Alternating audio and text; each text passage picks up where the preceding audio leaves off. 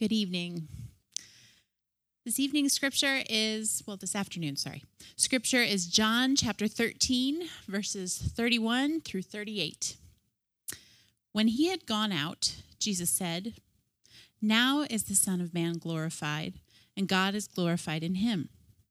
If God is glorified in him, God will also glorify him in himself, and glorify him at once. Little children, yet a little while I am with you. You will seek me, and just as I said to the Jews, so now I say to you, where I am going, you cannot come. A new commandment I give to you, that you love one another. Just as I have loved you, you also are to love one another. By this, all people will know that you are my disciples, if you have love for one another." Simon Peter said to him, "Lord, where are you going?" And Jesus answered him, "Where I am going, you cannot follow me now, but you will follow me afterward."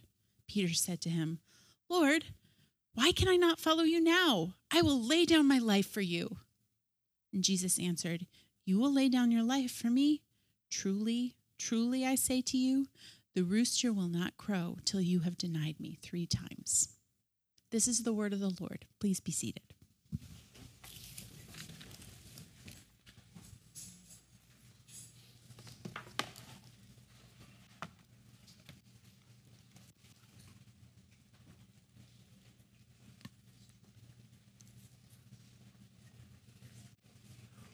Well, good evening to each one. Good evening. My name is Gary. My lovely wife Denise and I serve on the direction team here at Redemption Tucson, and it's our honor and joy to serve in that capacity. And it is my joy and honor to be with you tonight sharing from the Lord's Word. So let me pray for us and we'll dive right in. Let's pray. Our loving Lord, as we look at your word tonight, we pray that you would show up. You would show up and speak powerfully. You would illumine our hearts, that there would be a transforming moment tonight as we seek to understand your new commandment. Please do this, Lord, for your glory and for our good, we pray in Jesus' name. Amen. 10 years from now, 10 years from now, barring the Lord doesn't come back between now and then, 10 years and now, barring any catastrophic circumstances, what will Redemption Tucson be famous for? What will the reputation of Redemption Tucson be in this city? Our reputation among our brothers and sisters here in town. Our reputation to outsiders. What will we be famous for 10 years from now? Will it be our gospel-centered preaching? Will it be our passion for kingdom justice, racial reconciliation? A passion for a leadership culture that's healthy? Will it be for economic, ethnic diversity? A passion to see people come to know Jesus Christ? A church where women as well as men can serve in visible roles of leadership? What will we be famous for? It's a great list. But there's something in our text tonight that strikes very closely at the heart of God concerning what a church's good reputation should be. And it might surprise us. Let's dive into the text and see where we've been thus far. And I will throw in some necessary thunder effects. throughout the sermon.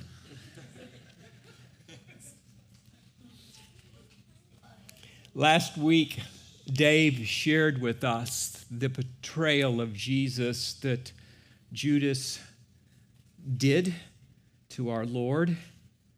And we got to put ourselves in that moment. This was a sad moment. Very sad. Our Lord was heartbroken, I am sure. He leaves the room. Judas leaves the room. And then Jesus, in these verses that we're considering this evening, tells his disciples what he's going to be doing in the very near future. Now, as is sometimes the case in the Gospel of John, the words that Jesus used are kind of plain, but they're kind of profound and not always clear. And that is precisely the case in the verses that we're looking at. Thankfully, we have the benefit of knowing how the story ends. We have a completed New Testament that's full of detail for how the mission of Jesus will play out. And so what I want to do is I want to draw all of that, bring all of that to bear on these verses, but I also want to focus in on this new commandment because it has such enduring significance for us. So, let me just give a broad 30,000-foot summary of what's going on. And if you have that slide of those verses, go ahead and pop that up if you would, please. In verses 31 through 32, here is in effect what Jesus is saying. God is about to pull off the greatest plan of all time. And in that process, he's going to bring great honor to Jesus. That's what the glorification language means, is Jesus will be brought to a place of great, great honor. But oddly, this is a process that involves betrayal. It involves his arrest. It involves his suffering. It involves his death. It involves his resurrection, and it involves his ascension to the right hand of God. All of that is compacted in verse 31 and 32. And you imagine us as disciples kind of sitting there going, okay. Verse 33, then Jesus says he's going to go to heaven, in effect, in not so many words. Okay, you're a disciple right now, and Jesus says, I'm going somewhere and you can't come. Okay, right then and there, you're just, okay, wait a minute. What did you just say? And then, what I'd like for you guys to do in the meantime, Nebuchadnezzar paraphrase, Jesus is saying, I want y'all to love one another. When you do this, people will know you're my follower. Now, you're a disciple there, you're listening, and you're kind of not sure what you've just heard. Peter, being the guy he was, this went way over his head. No. We see from verses 36 and 38 that Peter had no idea what Jesus was talking about. And basically, Peter gives some empty promises to the Lord which he cannot fulfill. He cannot fulfill them because he is not yet indwelled with the Holy Spirit. John 7:39 says that the Spirit had not yet been given because Jesus was not yet glorified. Peter, you got 30 more years of life left in you yet, buddy, but you're not ready to lay your life down yet. I got more work I want to do with you. So here we are. And we can be so super critical of Peter and the disciples. You guys, you should have gotten it. But think of it. Put ourselves in their shoes that night. The new commandment just probably flew over their heads because their best friend, the Messiah, the one who loved them and spent 3 years with them, pouring out his life to them. They watched him perform miracles. They saw him stump the religious leaders of the day with his biblical wisdom, his prophetic authority. and now he's leaving? New commandment? What's that? Jesus, you're leaving. Someone who loves us is getting ready to leave, and you're telling us to love in your absence? Well, we know that Jesus told the disciples earlier in his ministry that he would be dying, that he would be crucified. But I imagine in that moment, there was a lot of emotional avoiding going on. We just don't want to think about this right now. So, that's the 30,000 quick, fast interpretation of what's going on there. But let's drill deeper into verse 34 and 35, the new commandment. Verse 34, Jesus says this, "A new commandment I give to you, that you love one another just as I have loved you. You also are to love one another." Jesus is commissioning these men to be his representatives in his absence. And you will represent me best when you love one another well. This is the first time in the New Testament where the command to love one another is given. We will see it some 20 other times in the New Testament. Jesus will reiterate it in his farewell speech in chapter 14 and chapter 15. And the Apostle John, who was there that night, who is also the author of this gospel, he is going to write 3 additional letters, in addition to the book of Revelation. He is going to write in his first epistle a lot more about this new commandment.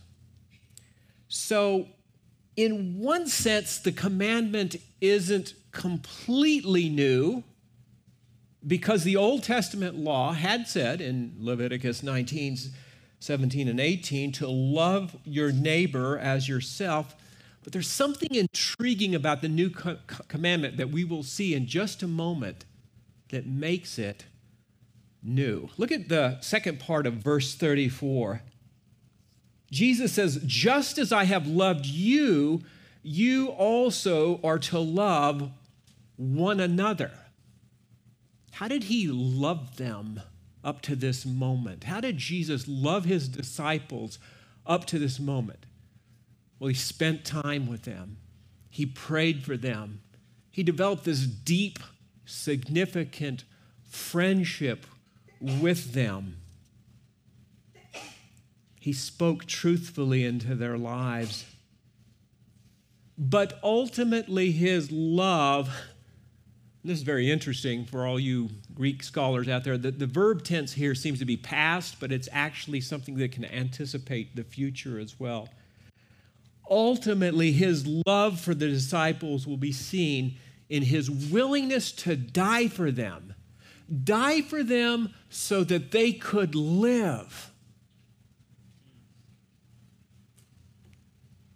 This laying down of his life for his disciples is something we get clues of throughout the Gospel of John. Some 7 times in John's Gospel, this laying down of your life language is used. John, in John 10, verse 27, says, this is Jesus speaking. And by the way, if there's an emergency to happen, everybody run for the door. Jesus says, "I am the good shepherd." The good shepherd lays down his life for the sheep. Later, Jesus will say, "Greater love has no one than this, that someone lay down his life for his disciples." The Apostle John, in his letter, says, "By this we know love, that he laid down his life for us." And we ought to lay down our lives for the brothers. Why would Jesus lay down his life? I think most of us know that, but it's worth kind of going over some familiar ground. Jesus is the great shepherd. And like good shepherds in antiquity and good shepherds today, he realizes that there are mortal dangers out there for which the sheep need to be protected. Predators, wolves, thieves, robbers who come to kill and destroy. The great shepherd laid down his life to deliver us from a multitude of dangers. We need to be delivered from this thing theologians call moral corruption, this disease of self-focus that holds us in bondage to sin. We need to be delivered from that. Jesus laid down his life for us for that. But also the Bible says that there's a judicial declaration that God has made that apart from Christ, all will be eternally separated. Jesus died so that we wouldn't have to be eternally separated from him. He laid down his life for that. But also there's this arch enemy of the human soul known as Satan. The Apostle John tells us in his letter that the Son of Man, Jesus, appeared to destroy the works of Satan. And ultimately, the great shepherd will deliver us from sin, its very presence. This is great love. This is magnificent love. It's love that is beyond words. Jesus lays down his life for us. And this incredible display of love serves as our motivation and our model for laying down our lives for one another. I love how the Apostle Paul says in 2 Corinthians 5:15, Christ died for all, that they who live should no longer live for themselves, but on behalf of him who died for them. And the idea here is this, regarding the newness of the new commandment. What makes the new commandment new is that it is a laying down of your life kind of commandment. The kind of love that Jesus is talking about is sacrificial love. It's a choice. Can it involve emotions? Sure can. But what Jesus and the other New Testament authors are talking about when they speak of love is a choice. It is an action. It is a sacrificial action that seeks the benefit of others. Love consists of sacrificial actions that we do for someone else in the family of God. And brothers and sisters, this is costly love. It is costly love. Notice verse 35. Jesus says that when you love one another sacrificially, all people will know that you are my disciples if you have love for one another. This kind of love can be very compelling to outsiders.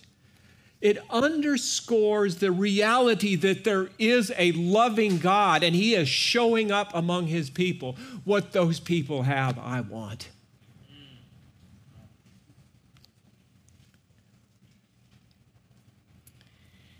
This love is supernatural in character.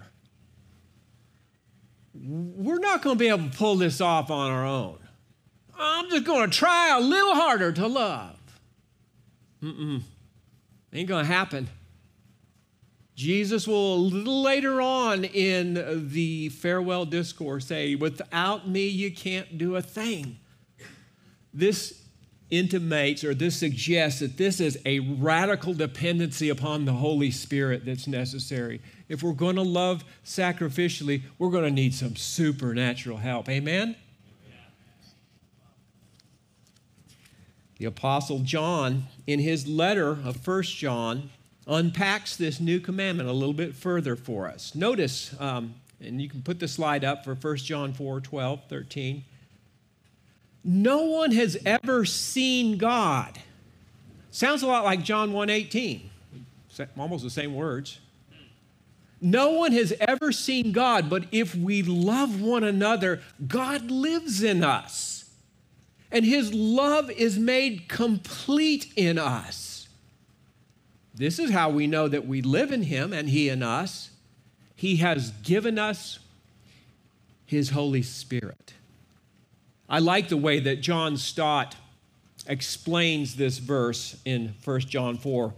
Stott says, the unseen God who was revealed in his Son is now revealed in his people if and when they love one another.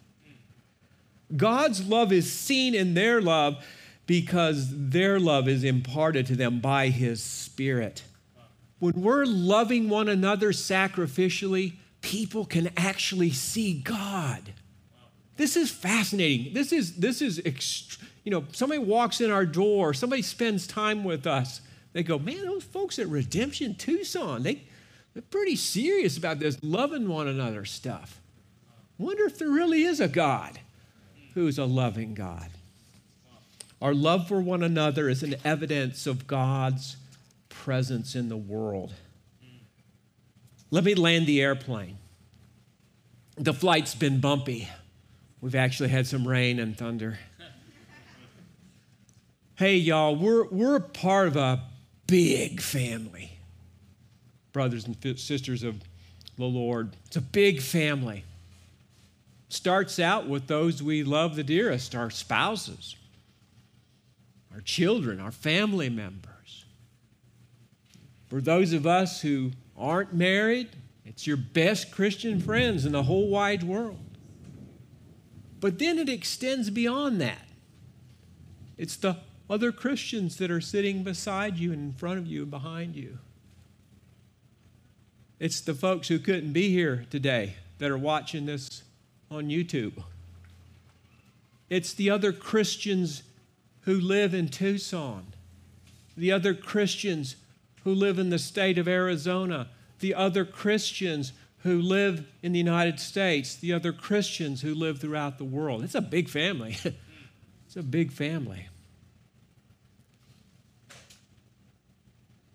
In light of Jesus' new commandment, here is a question that we have to ask ourselves.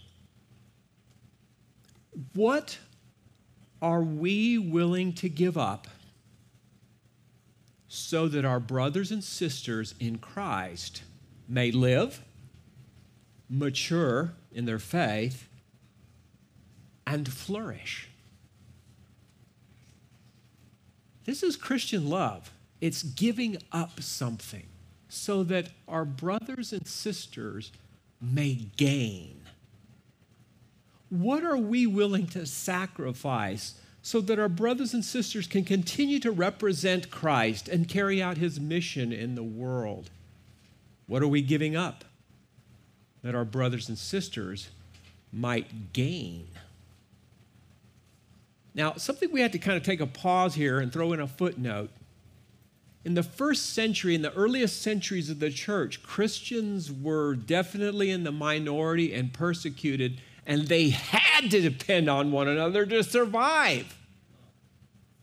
Lesser so the case here in the United States, though this reality is very, I'm sure, upfront and personal.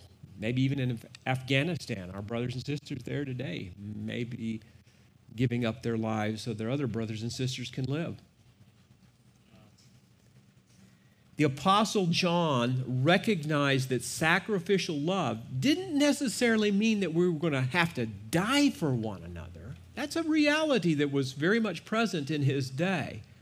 But there's something more immediate and practical that he sees is a part of this sacrificial love.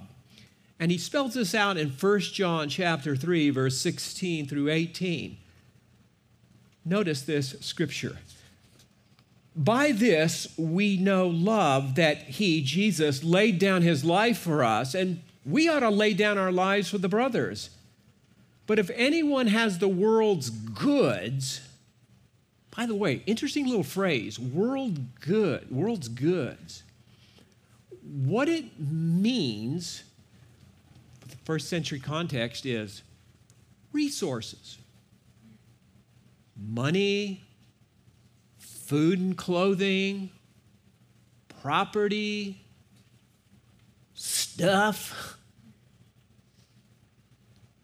If anyone has the world's goods and sees his brother in need and yet closes his heart against him, how does God's love abide in him? Little children, let us not love in word or talk, but in deed and in truth. The Apostle John is saying, hey, talk is cheap. Empty promises don't cut it.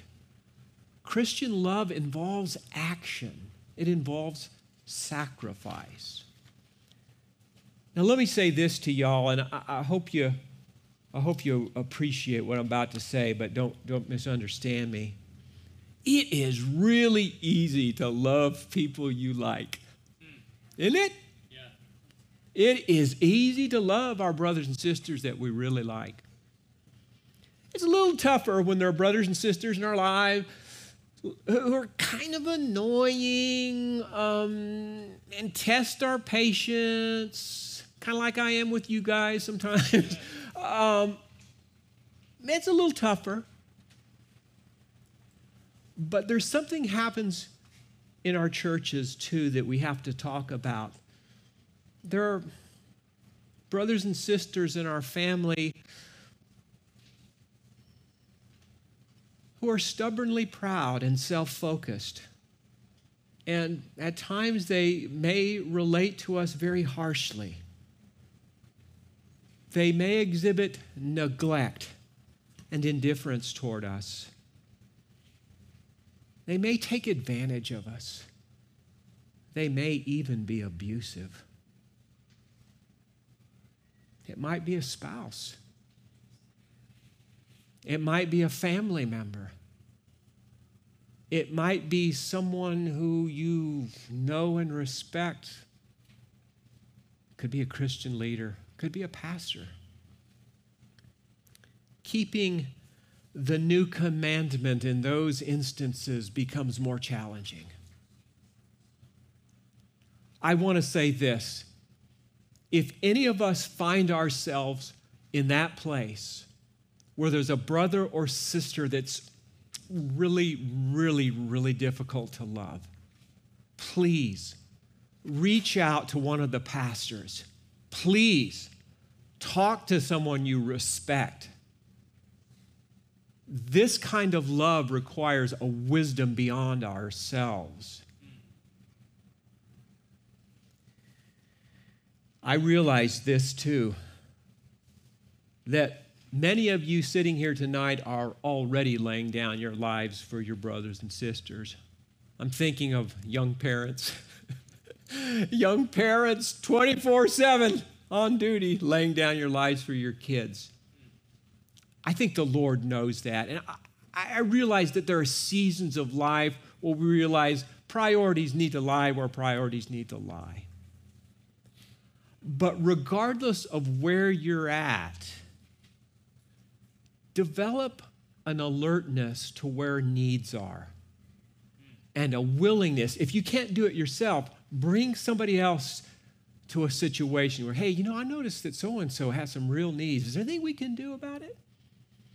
Be aware of practical need. I will say this too, brothers and sisters. Carrying out the new covenant at times can be very painful and very inconvenient and something that we may not enjoy doing. And sometimes, maybe a lot of times, we don't get our cotton-picking thing back in return when we love people. And by the way, we don't love people so we can get warm, fuzzy feelings. Oh, I felt so good when I loved. No, that can be something that happens.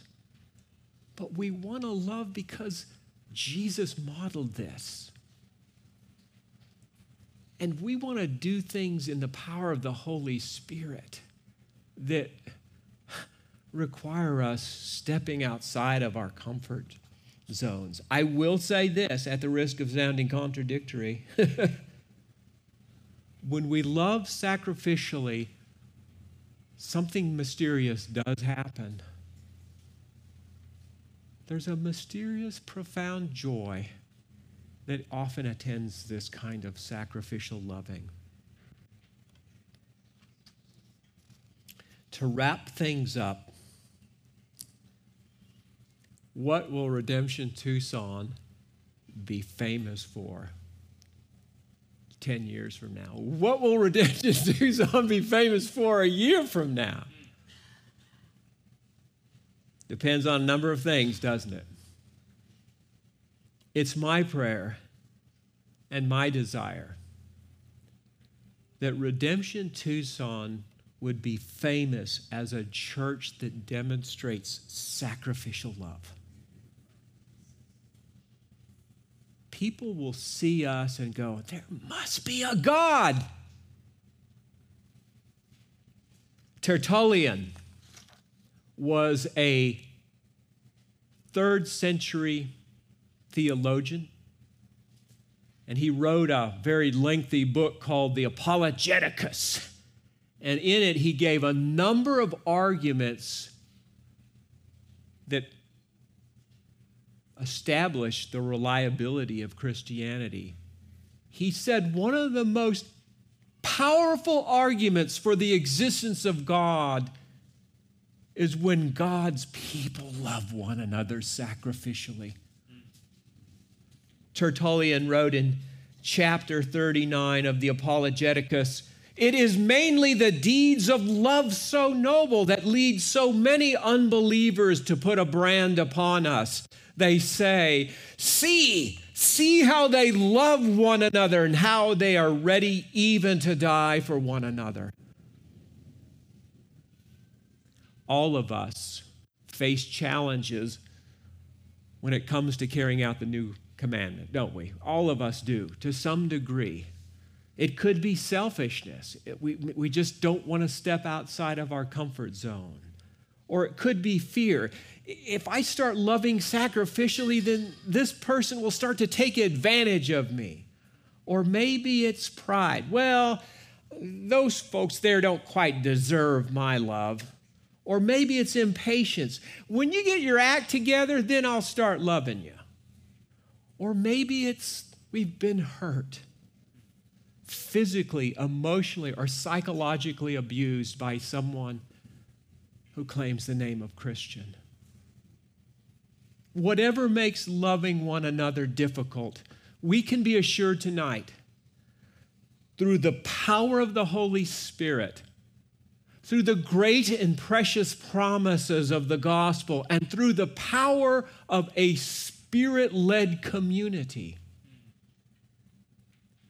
we can love more tomorrow. We can love sacrificially more tomorrow than we are today. May it be said of Redemption Tucson, see how they love one another, how they are ready even to die for one another.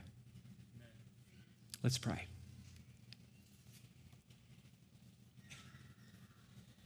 Our loving Lord,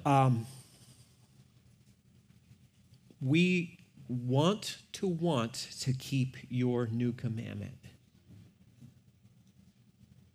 And Lord, we realize that some of our brothers and sisters are really easy to love, and some not so easy, and some very, very, very difficult. Lord, have your way with us. Whatever is getting in the way of us loving as you love, begin a transformative work in us. And will you give us a good reputation in this city as a church that loves deeply and sacrificially for one another? Please, Lord, do this to make your name famous in Tucson. We pray in Jesus' name. Amen.